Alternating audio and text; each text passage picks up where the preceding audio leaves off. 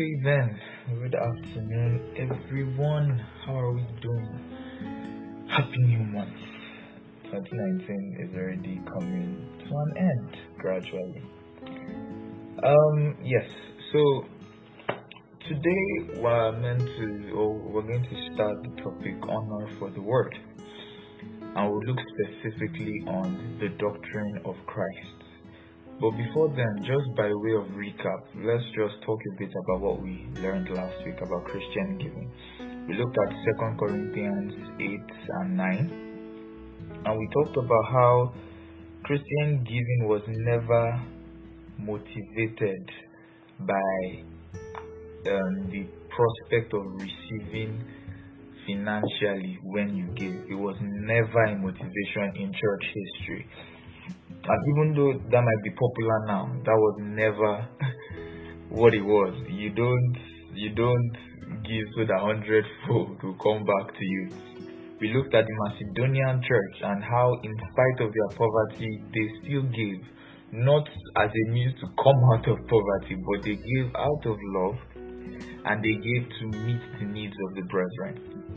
So we saw that those two as majorly the motivation for Christian giving, out of love that we have seen in Christ as an example, out of love for the brethren, and so to meet their needs basically. So that was what motivated people to give. We looked at he became poor that you might be rich, and that was not talking about how the believer that is not rich is not taking advantage of his inheritance in Christ. Okay, there was nothing material suggested in any of those chapters. In fact, there is nothing materialistic in the message of the gospel or in the message of Christianity.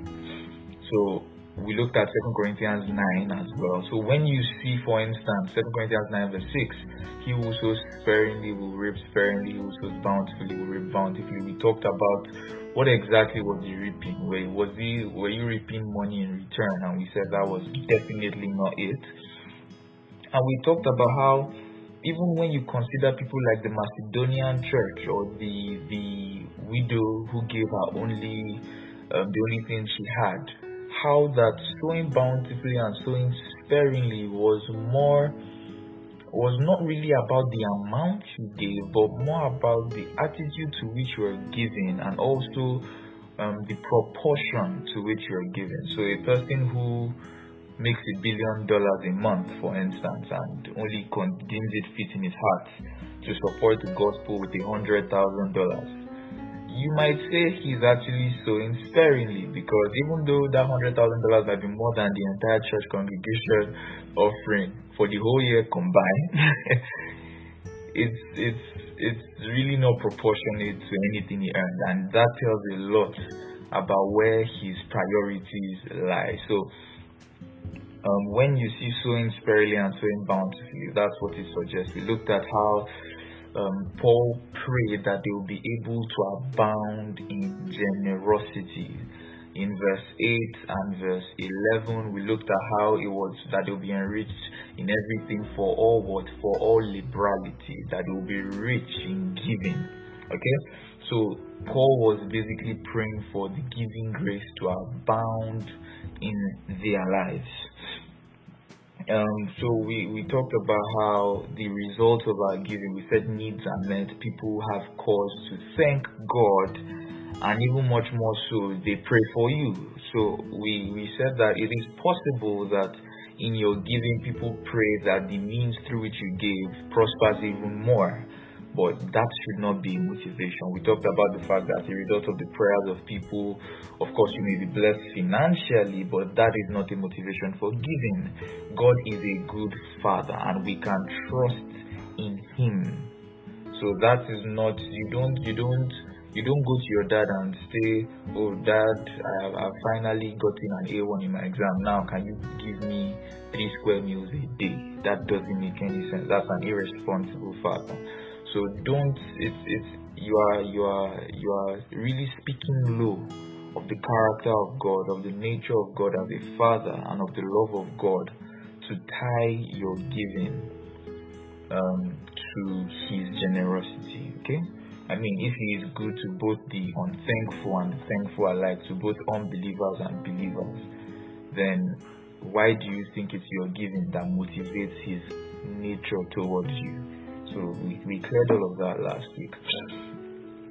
So yes, so that's just by way of recap. So today we're talking about honor for the word, or honor for the written word, and we're kind of focusing on the doctrine of Christ. And there's a lot we're going to discuss today, so if you've not gotten your notes, please get your notes, okay?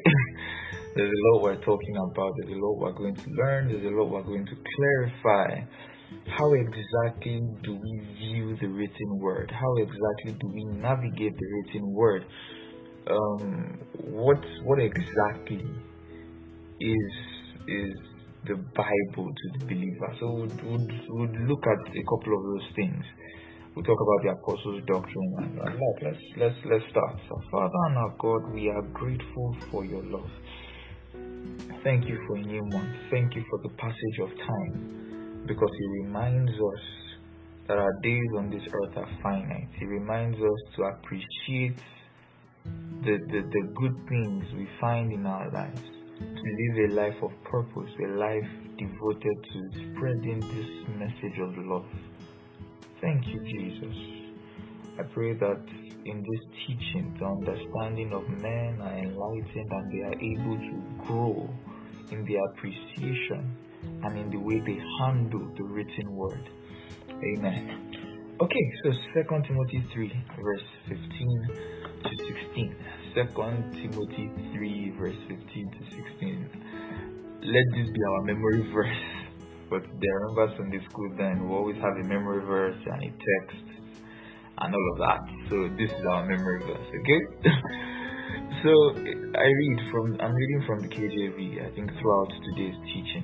2 Timothy 3:15 to 16. It says, "And that from a child thou hast known the holy scriptures, which are able to make thee wise unto salvation through faith, which is in Christ Jesus. All scripture is given by the inspiration of God, and is profitable for doctrine, for reproof, for correction, and for instruction in righteousness." Verse 17 says that the man of God may be perfect, thoroughly furnished unto all good works. Okay? So the first thing we noticed in verse 15, my emphasis is in the word holy scriptures. It says, "From a child you have known the holy scriptures." The word holy there is the word hieros, H-I-E-R-O-S, H-I-E-R-O-S. Scriptures is the word grammar, or grammar rather, G-R-A-M-M-A. And the word grammar just basically refers to writings, or a letter, or something written down. But when you consider the fact that it were referred to as holy scriptures, or what some people, or what is written on the Bible today as the Holy Bible, okay? Holy scriptures, hieros grammar. The word holy talks about something sacred, right? Something set apart to a particular use. Meaning it's not ordinary, it's not common. So we see this adverb, this adjective. I've written like years ago. This adjective used to qualify the scriptures. Of course, anywhere you see scriptures in the New Testament, it basically talks about Genesis to Malachi, right? And he calls it holy. So he calls it sacred. He calls it special, or something set apart to a particular use. It's the same word in 1 Corinthians 9 verse 13. 1 Corinthians 9 verse 13. It says, "Do you not know that they which minister about the holy things live of the things of the temple, and they which wait at the altar are partakers with the altar?"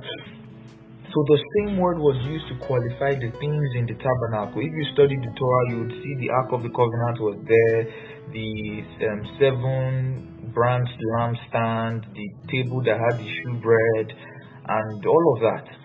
He called them holy things, meaning they were things set apart. In the Old Covenant, you can't just walk in and start playing around with those things. You will be dead. So they were set apart for the worship of God. They were special and had a particular purpose, which was the worship of God, right? So it's the same thing with Scripture. It's the same thing with Scripture. It is set apart to a particular use.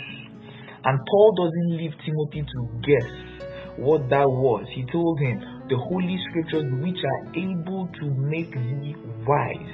That word there, to make wise, is the word sophizo in the Greek. S-O-P-H-I-Z-O. It means to make a person wise. Okay? To teach a person, to make a person wise or skilled. To make a person skilled, because it's from the word sophos. That's to make someone who is skilled or an expert at something. So it's to make him, that's Timothy, or to make the person who has known the Holy Scriptures skilled in the matters or in the subject of salvation through faith in Christ. Does that make sense? So it's telling you what the purpose is. So in as much as the Scriptures are considered holy, meaning sacred or set apart to a particular purpose, he tells you what that purpose is, which is what? Salvation through faith in Christ. So that is what the usage should be. Meaning the same way someone in the Old Covenant won't just walk into the tabernacle and start playing with the lampstand or start eating the shewbread. Meaning you don't abuse its usage. It's the same thing expected from Scripture. In as much as it's holy, theros, it means it has a particular purpose, and that purpose should be recognized. It shouldn't be abused.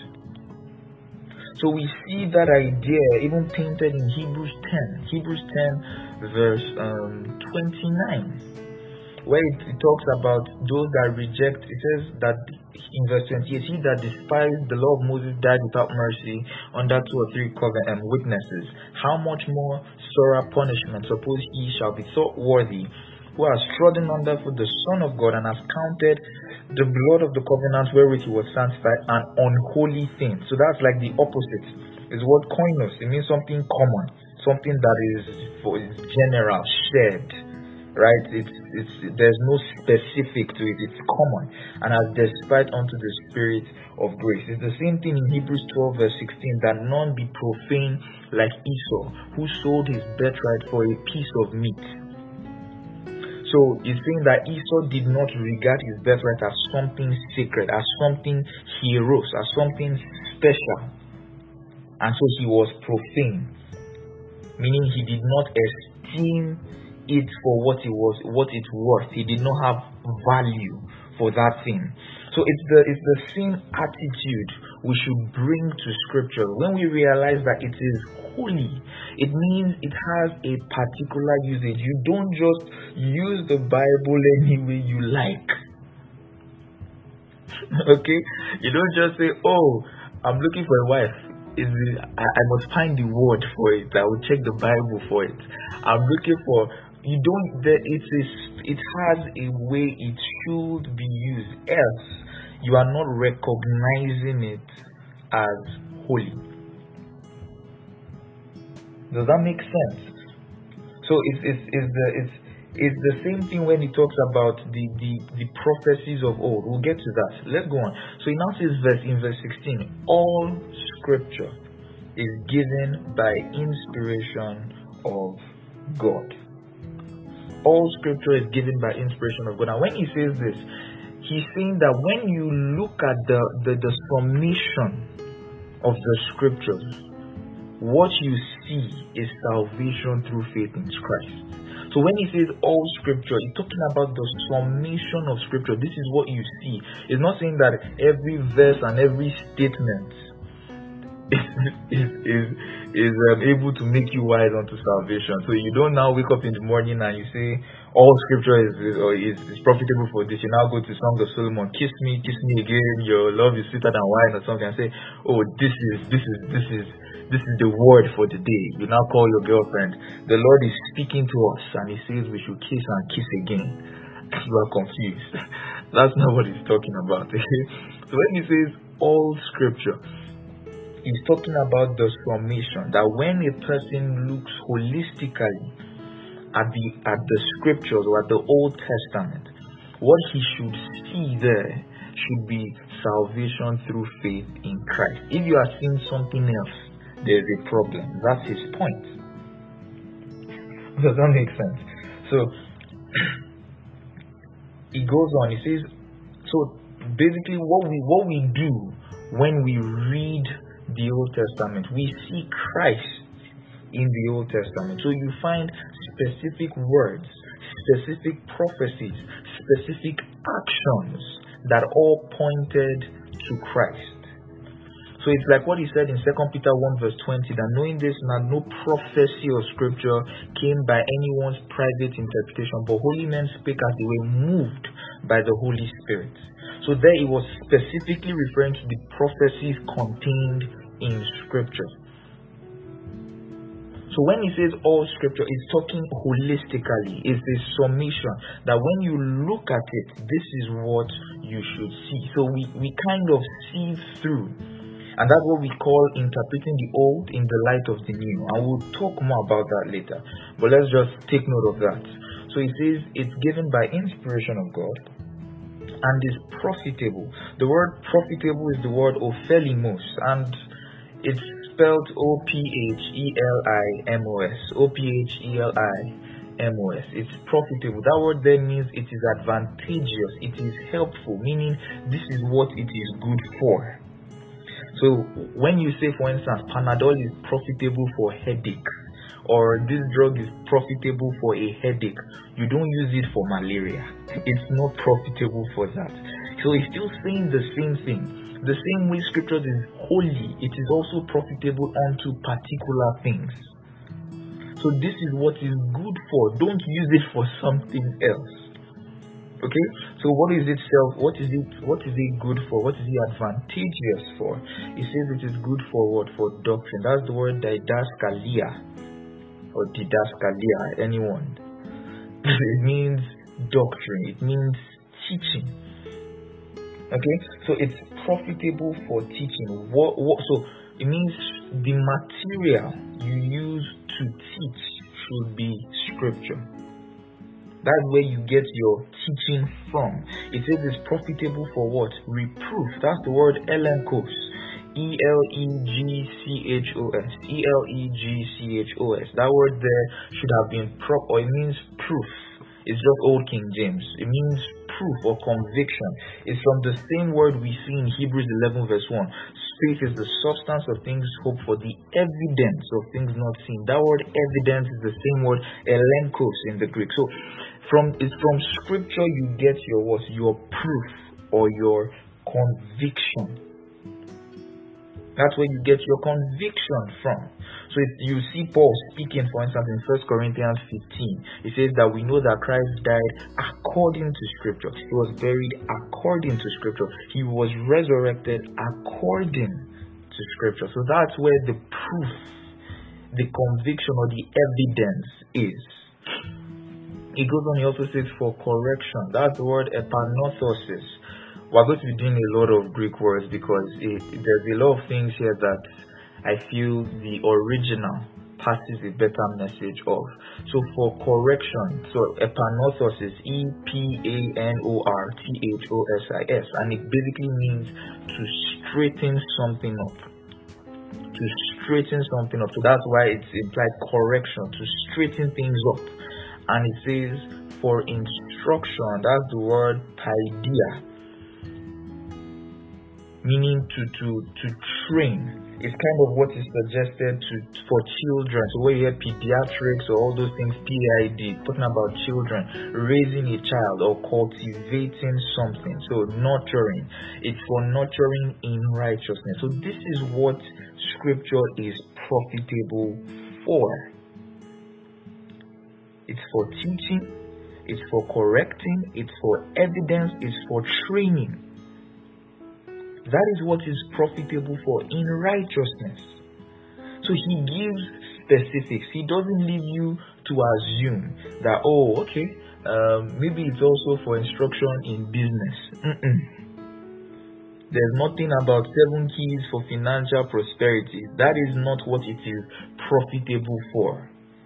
It tells you what it's profitable for. And if indeed you regard scriptures to be holy, meaning to have a particular use, then you should stick to the usage that has been prescribed. Does that make sense?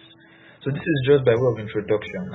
We're still considering a lot more things, but I just want all these facts to be clear.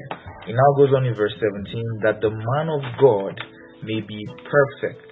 That word there, artios or artios, it means fresh or complete, thoroughly furnished unto all good works. So he's speaking to Timothy, which is why he says that the man of God, because Timothy is a minister of the gospel. Some of you might say, oh, I'm not a man of God, I'm only a son of God. You should be flogged. But even though this was speaking to Timothy and regards him, he said thoroughly furnished unto good works, regarding him teaching people. So Timothy was meant to use scriptures to teach. He was meant to use scriptures to prove. He was meant to use scriptures to correct. He was meant to use scriptures to instruct. You, that you might say, oh, I'm not a minister, I'm not a pastor, I'm not, in quote, a ministry gift, in quotes. It doesn't exclude the fact that now that you have scriptures accessible to you, it has that same function in your life. So a person who has been, then they didn't have scriptures readily accessible to them, so they gathered often, and then the elder would read scriptures and teach from it. You that has it today, okay, I'm not an English student, I'm a science student. You that has it today, under the guidance of proper teachers, you should be able to properly navigate scriptures to this same effect. Does that make sense? So that is scripture. It is holy, it is special, it has a specific use, just the same way the items in the temples did. Not multiple purposes, just like your dad's favorite cup that nobody in the house drinks from. It is hieros, it is holy, it is sacred for your dad's use. It's the same way. Scriptures are not normal. They are specific unto salvation through faith. So scriptures, the purpose of scriptures is to inform people of God's salvation plan and the life that comes thereby as a result, meaning Christian living. So we see in the scriptures salvation and Christian living. Does that make sense? So any other usage, it means you are treating it as koinos, you are treating it as common or unholy. Hallelujah. So let that sink in. I'm pausing to let that sink in. So when we realize that, it then informs the way you navigate through scriptures. And now when I say scriptures, now I'm talking about both the old and new. So it informs the way you look at it. You know that you are reading it with a particular end in mind. If it is outside salvation, spiritual growth, Christian lifestyle, meaning conduct and character and all those things, then you know you are making a mistake. If you are reading it to find out how to be rich, you are making a mistake. If you are reading it for something outside the purpose, you are not handling scriptures as holy. Does that make sense? So you would see that even Jesus realized this and stuck to it even during his time on earth. Jesus treated scriptures as holy. So let's start now. So that's by way of introduction. Now we're starting today's teaching. Let's go to John 5.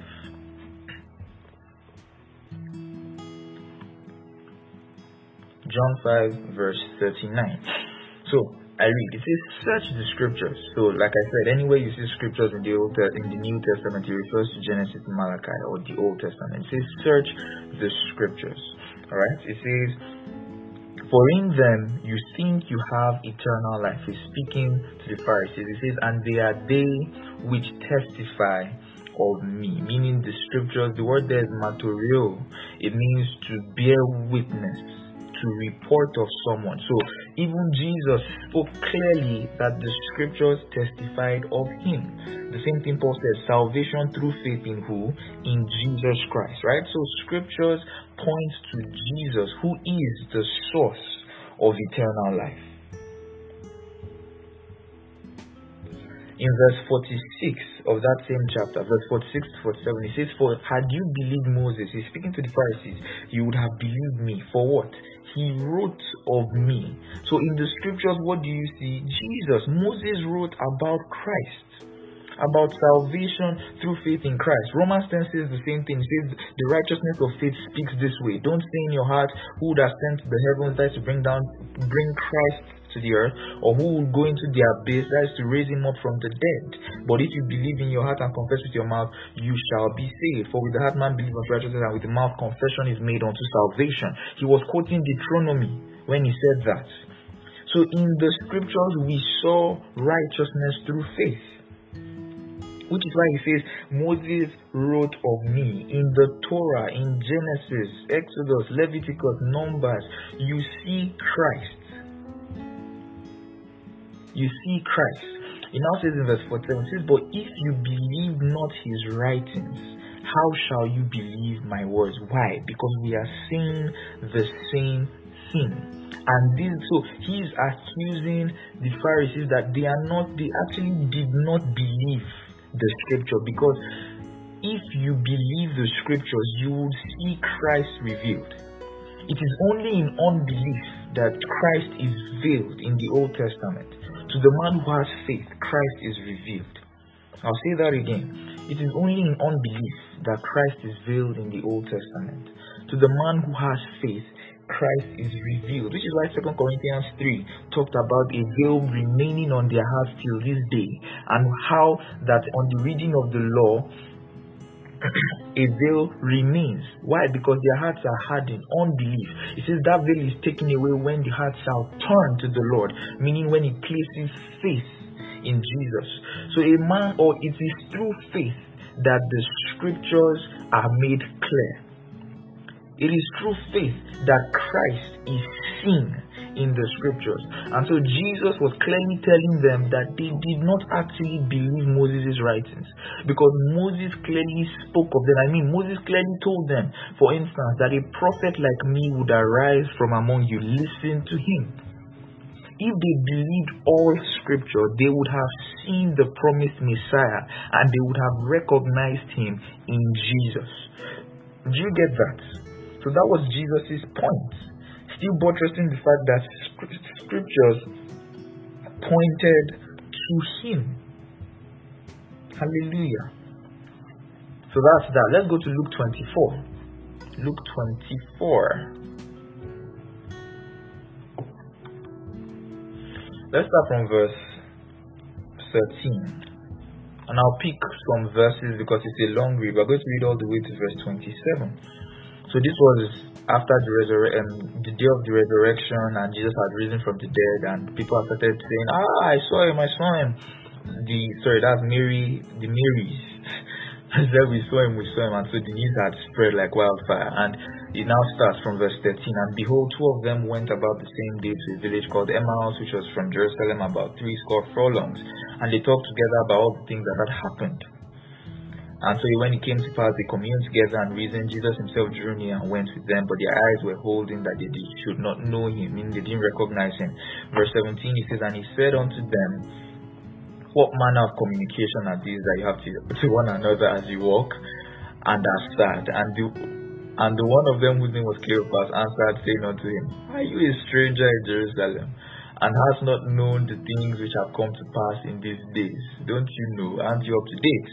He says, what things? And he went on. They narrated the story of Jesus, and then they said that, okay, certain women have said that they saw him. And just by the way, it's amazing how the first witnesses of the resurrection were women. So for those who claim that women should not be in ministry or stuff like that, this clearly refutes that.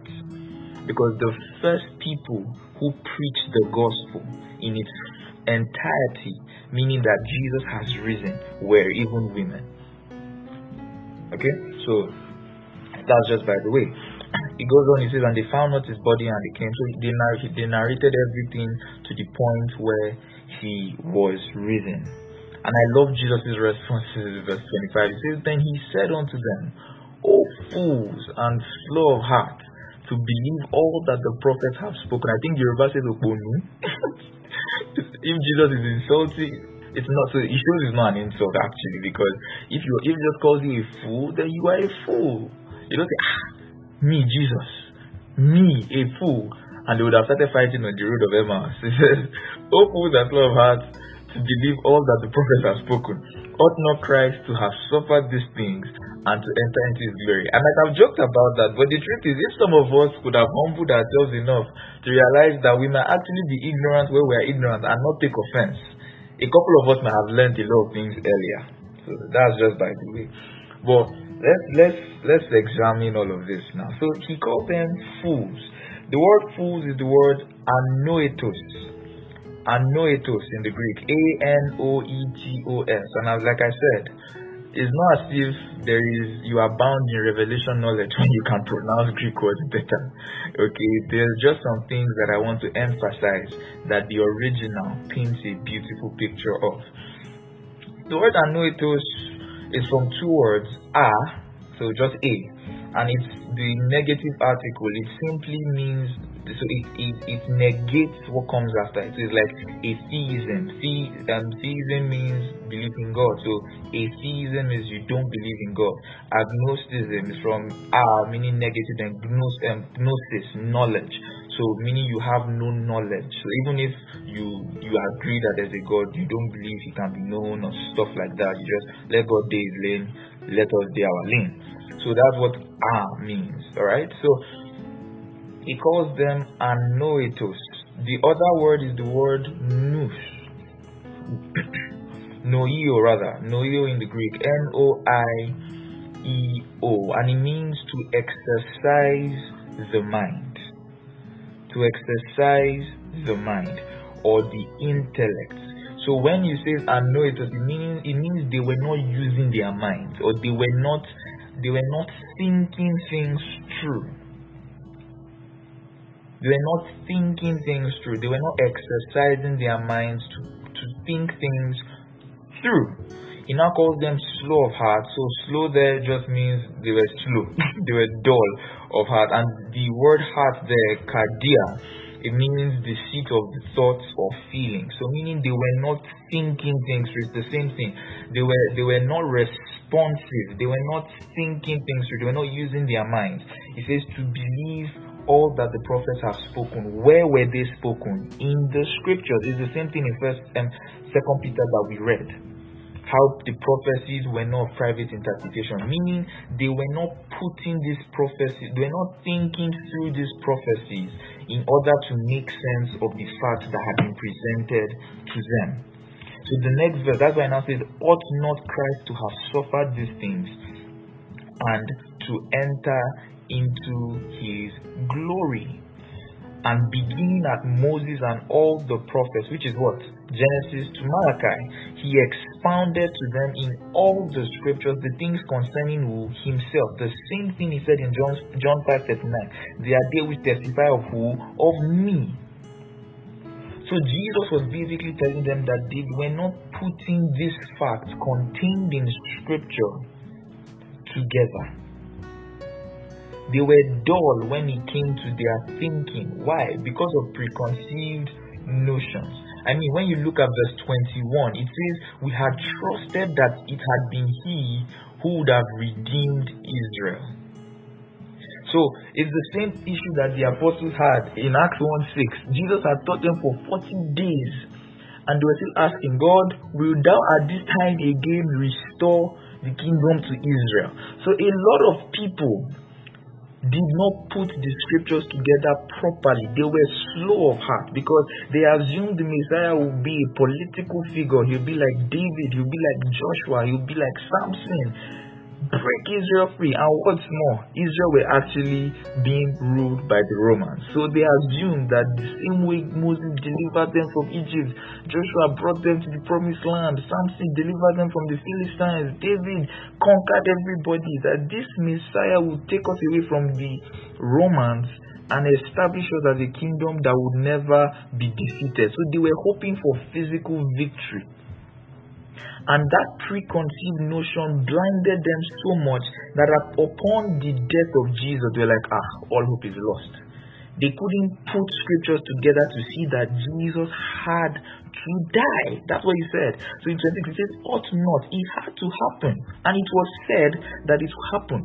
So if truly you were using your mind, you were not fools, you would have seen that it was necessary. That's Jesus' point. And that's why he now says, beginning at Moses. So from Genesis, Exodus, Leviticus, Numbers, Deuteronomy, and all the prophets, he expounded unto them. So the word expounded, diamenuo. Forget the pronunciation, please. Just forgive me. I'm not Greek. Diamenuo. So it's D-I-E-R-M-E-N-E-U-O. D-I-E-R-M-E-N-E-U-O. It means to explain thoroughly, and it's from two words. The first one is dia, or some people say dia. It's dia. It's dia. So where you get diameter, it means to go through something. So a diameter is what? A line that divides a circle into half, or two equal sides, right? Am I right? I should be right. So dia, to go through something. And then hermeneuo, it's from the word, so that's from where we get hermeneutics, for instance, interpretation. It means to interpret. It's from the word Hermes, which was regarded as the god of language in Greece. So it's to interpret a language, something like that. So when it says diamenuo, it means to interpret through something, to thoroughly explain or thoroughly interpret something, meaning he went through it. He went from Genesis to Malachi through the scriptures, interpreting it. So the Old Testament had a certain language per se, which is what that word communicates. So a certain way the message was passed across. So you see Hebrews talking about types and shadows. You see Hebrews 1 verse 1 saying in different times, in different manners. So there was a certain way that the Old Testament passed across its message, and that message needed to be interpreted. So Jesus went through the whole Old Testament and explained or made clear the message that was there. So we can assume some of the things he did. He would have gone to Abraham or Genesis and talk about how the promised seed was actually the Messiah. He would have gone to the wilderness and talk about how because of unbelief they didn't enter into the rest. He would have, from there he would go back to Genesis 1, talk about the seventh day, talk about the Sabbath, and how there was actually the true rest of God which was found in Christ. Stuff like that you see in Hebrews and Paul's writings. So this was what Jesus would have done in those 40 days. He could have done a couple of that on the road to Emmaus. I don't know how long the walk was, but he would have touched a lot of things. He would have gone to Isaiah 53, talk about the suffering servant. Go to David, talk about you will not allow my soul to see corruption. That is him expounding. That is him going through the scriptures, interpreting it. And I'm sure they would have done this screen like, post my head, see live, see Rema, emoji, what man? Something like that. So that was what happened. Okay? And that's why you would see in verse 32, it says, and they said to one another, did our hearts not burn within us? So it's the same word kadia. You know, he had already told them earlier that they were slow of heart. Their hearts were dull. They were dull of hearts. And I told you the heart is the seat of thoughts and feelings. So now it says, did our hearts not burn? That word there, burn, it means to set on fire, to kindle. So now their hearts had been kindled, right? Through the correct teaching. That is what proper teaching does, basically. Okay? So it says, while he talked with us and he opened to us the scriptures. So it's the same word dianoigo. It means to open something thoroughly. So Jesus did what on that journey? He properly went through the scriptures. He went through the scriptures and showed Jesus and showed himself as the message. So Jesus knew how to properly handle scriptures. He knew that scriptures, like Paul said, were specific unto salvation through faith in Christ Jesus. Does that make sense? I really hope it does. Because time is not on my side. Wow, okay. So let's go on. Further down, so those were with the two people at Emmaus. Jesus had a similar experience or a similar narration with his disciples, the major 11. One had already slacked them. In verse 44, he says, and he said unto them, these are the words which I spake unto you while I was yet with you. So we see that even before Jesus' death, during his earthly ministry, he was also teaching himself from scripture. He says that all these things must be fulfilled, meaning the death, the burial, the resurrection.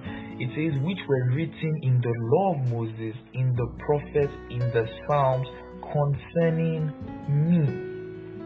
So that was the same thing.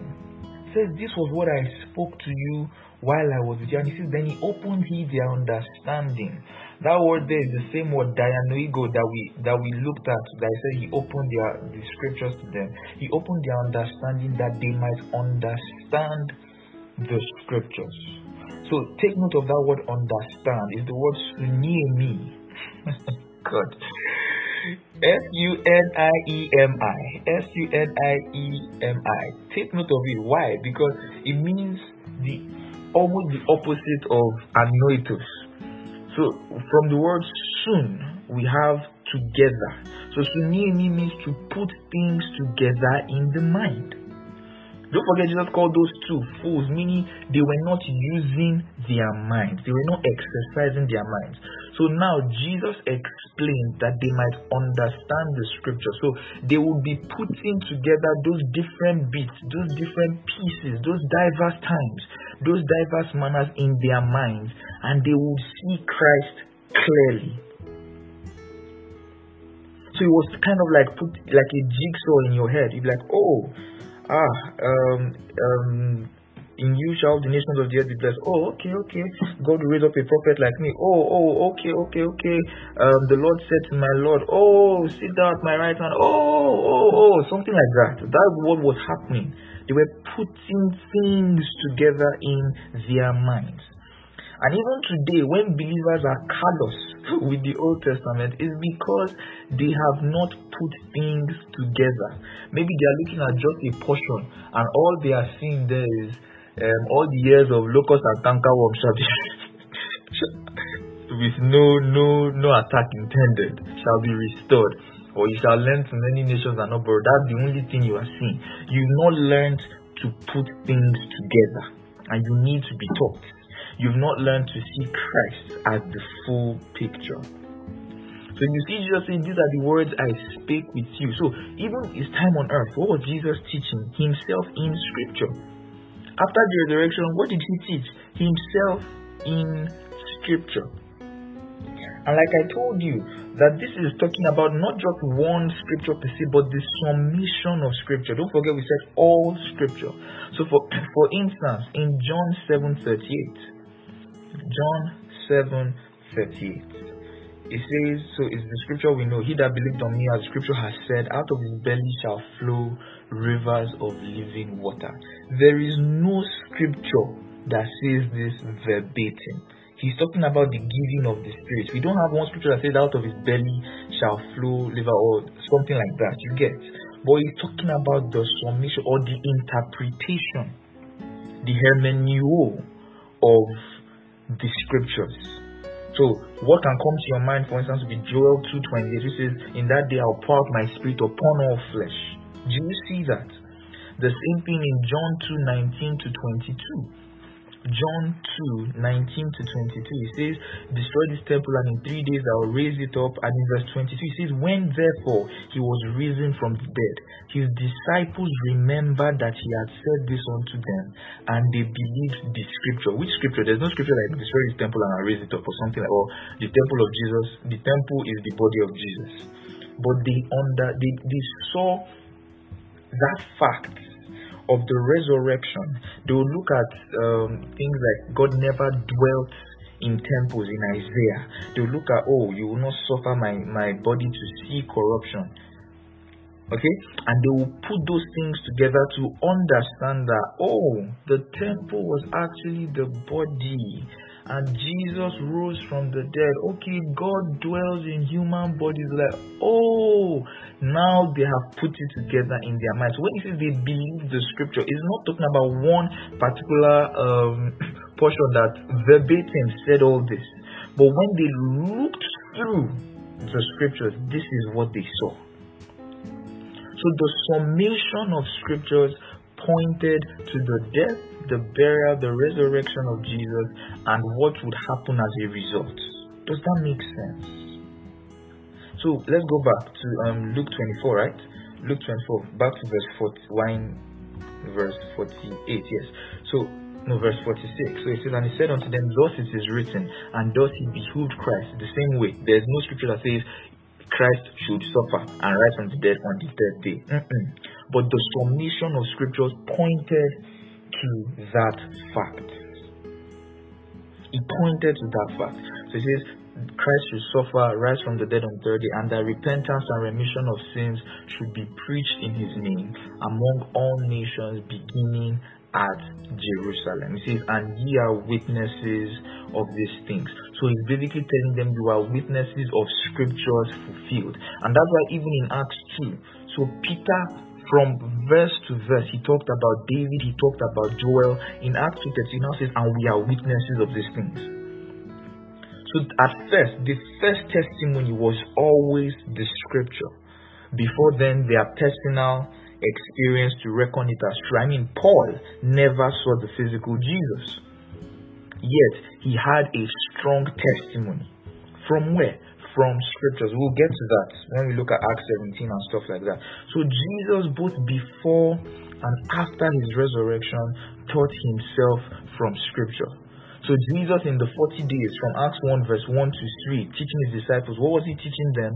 Himself from scripture, or how to properly interpret scriptures such that Christ is seen. Does that make sense? That is how scriptures should be handled. That is how to actually regard scriptures as holy. Okay, so the apostles learned this from Jesus, and they went about teaching the same way. What were they teaching? Christ in the Old Testament. So for instance, in 2 Timothy 2 verse 2, where it says, and the things which are the things which you've heard of me among many witnesses, commit the same to faithful men who shall be able to teach others also. What was Paul teaching him? Christ in the Old Testament, or the proper interpretation of scriptures. Be it to teach doctrine, be it to teach character, conduct, which is actually what forms of Christian doctrine. Salvation through faith in Christ, Christian lifestyle. It was through the scriptures. So when Paul told Timothy in 1 Timothy 1 verse 3 that I put you here in Ephesus to charge that they might teach no other doctrine, how will he be able to recognize false doctrine? He had been taught how to properly handle the scriptures. So you see even in verse 7 it says desiring to be teachers of the law. So these guys that would want to form word men, they did not know how to handle scripture, which was what false teaching was actually, improper handling of scripture. Either you are teaching either the wrong interpretation of scripture, you are teaching something that was not even found in scripture in the first place. So truth was passed down through teaching. Jesus taught the apostles taught others. So in Acts 2:42, for instance, where it says they continued steadfastly in the apostles' doctrine. What was the apostles' doctrine? How to properly, in the correct interpretation of the Old Testament. That was their didaskalos. So that was their didache. So when we say the Old Testament is the New Testament is the Old Testament explained, do you now see why? So it's not like there are two different messages. In the Old Testament, the New Testament is the same message. It's that the New Testament expounds it. The New Testament is the diaminio of the Old Testament. Hallelujah. So for instance, we've already gone through 1 Corinthians 15 verse 1 to 4. So I'll be a bit fast because time is not on my side. Yeah, thank God this is just part 1. And you see, it says how that Christ died according to Scripture. He was buried according to Scripture. He was resurrected according to Scripture. So everything they taught was from Scripture. That was Paul speaking. We look at 1 Corinthians 10. 1 Corinthians 10, verse 6 and verse 11. It says, now these things were examples to the intent that we should not lust after evil things as they also lusted. Talking about Israel in the wilderness. He says we can learn from that example. Hebrews also draws the same lesson, how through unbelief they couldn't enter into rest. Even 1 Corinthians 10 verse 11 says, now all these things happen to them unto them for examples, and they are written for our what? Admonition, upon whom the ends of the world has come. So Paul is teaching Christian living. He's talking about how these Corinthians should not tolerate idolatry, and he uses the account of Israel, which is contained in the writings of Moses, as an example. So you see, even in teaching Christian conduct, what did he point to? Scripture. You see, the same thing when he talks about how the Christian one should be like Sarah, who was respectful unto Abraham and called herself him her Lord and all of that. He was teaching women submitting to their husbands using the examples found in Scripture. The same thing in Romans 15, verse 3 to 4. It says, for even Christ pleased not himself, but as it is written, the reproaches of them that reproached thee have fallen on me. For whatsoever things were written aforetime were written for our learning, that we through the patience and comfort of Scripture might have hope. So whatever the apostles taught, whether it was the message of the gospel, whether it was our response in conduct, in character, it was always drawn from Scripture. I mean, you look at, even for instance, in 1 Corinthians 9, where Paul was teaching about foregoing his rights, even though as a minister of the gospel, it was actually his right to receive of the giving of the people he ministered to. And he brought out even the scripture of how you should not muzzle the ox while he treads upon. And he says, what God really talking about was the Spirit of God through Moses talking about oxen. He says no. So even there we see the proper interpretation of that purpose, of that part. Hallelujah. So when you read the New Testament, you are reading how to properly interpret the Old, so that when you go into the Old, you are not confused. You are not looking around for things that are not there. Hallelujah. The same thing in Romans 6 verse 17. Romans 6 verse 17. It says, but God be thanked that ye were the servants of sin, but have obeyed from the heart that form of doctrine which was delivered to you. What was that? The same thing is said in 2 Timothy 3:16.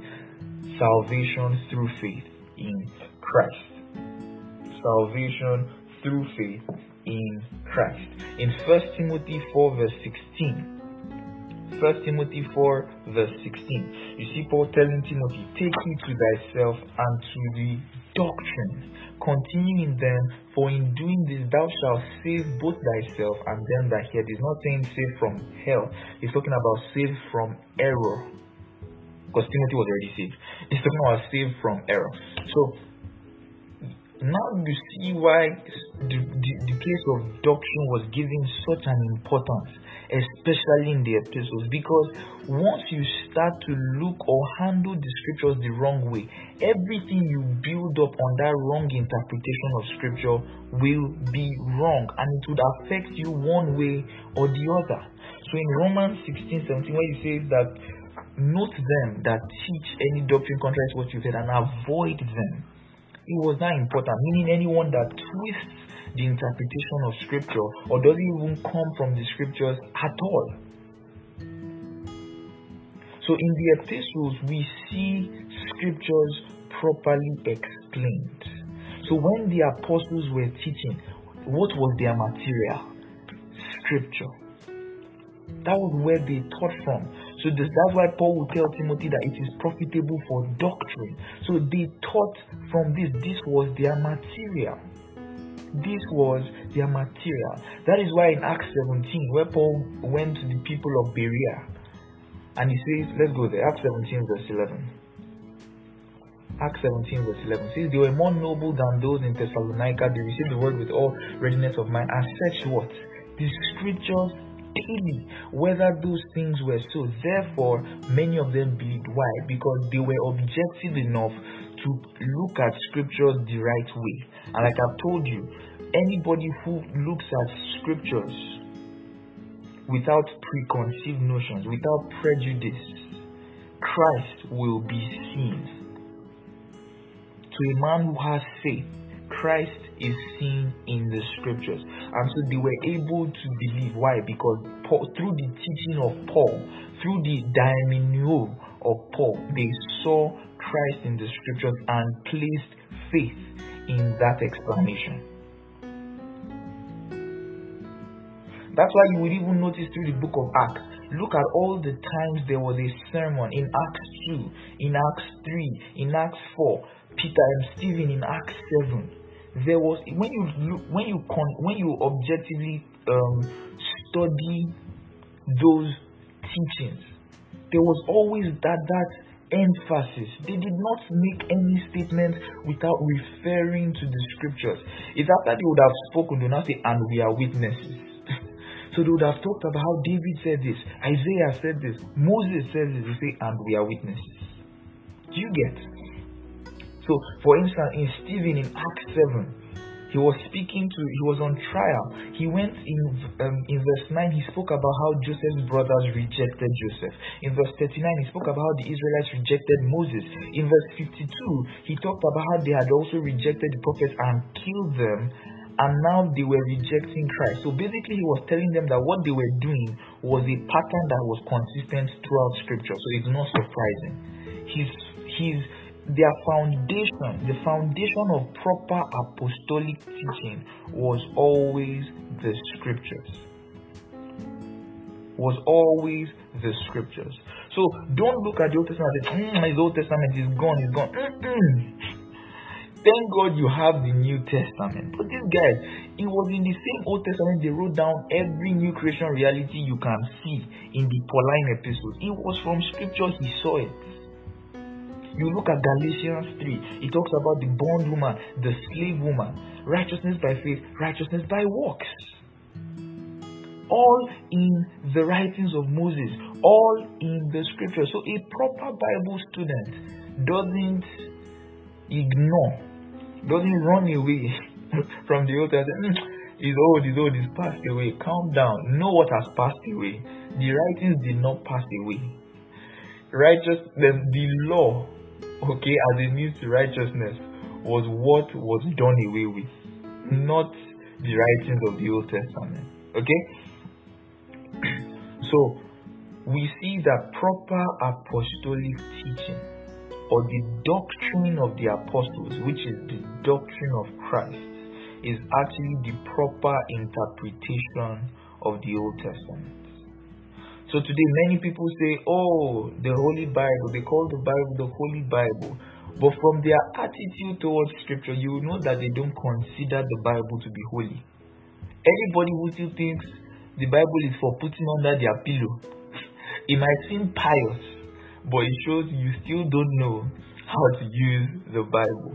Anybody go to the Bible to find out 7 keys for anything, for selfish gain, it shows you don't know how to properly interpret, you don't know how to properly handle Scripture.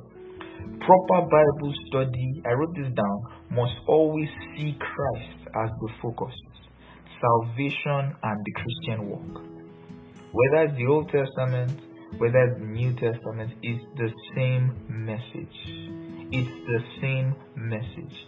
Of course, that message is clearly presented in the New Testament, but it will do you no harm to use the New Testament as a guide and take time out to navigate through the Old Testament. There's a lot to learn when you take out your own time to see Christ in the Old Testament. There's a lot to learn. There's a lot to learn because that was how the early church was taught. Jesus in Genesis, Jesus through the writings, Jesus through the prophets. Hallelujah. So this is what the doctrine of Christ is. This is what proper Bible study is. And by the way, let's just go back to our memory verse. From a holy child, thou hast no from a child, rather, 2 Timothy 3, thou hast known the holy scriptures, which are able to make you wise unto salvation through faith which is in Jesus Christ. All scripture is given by the inspiration of God and is profitable for doctrine, for reproof, for correction, for instruction in righteousness. That is where honor for the written word starts from. Handling the Bible the way Jesus handled it. Amen. So I hope you've learned a lot tonight or today. There are a lot more things I would have covered. I'll cover them in the next teaching. Alright, so enjoy the rest of your day and have a blessed month.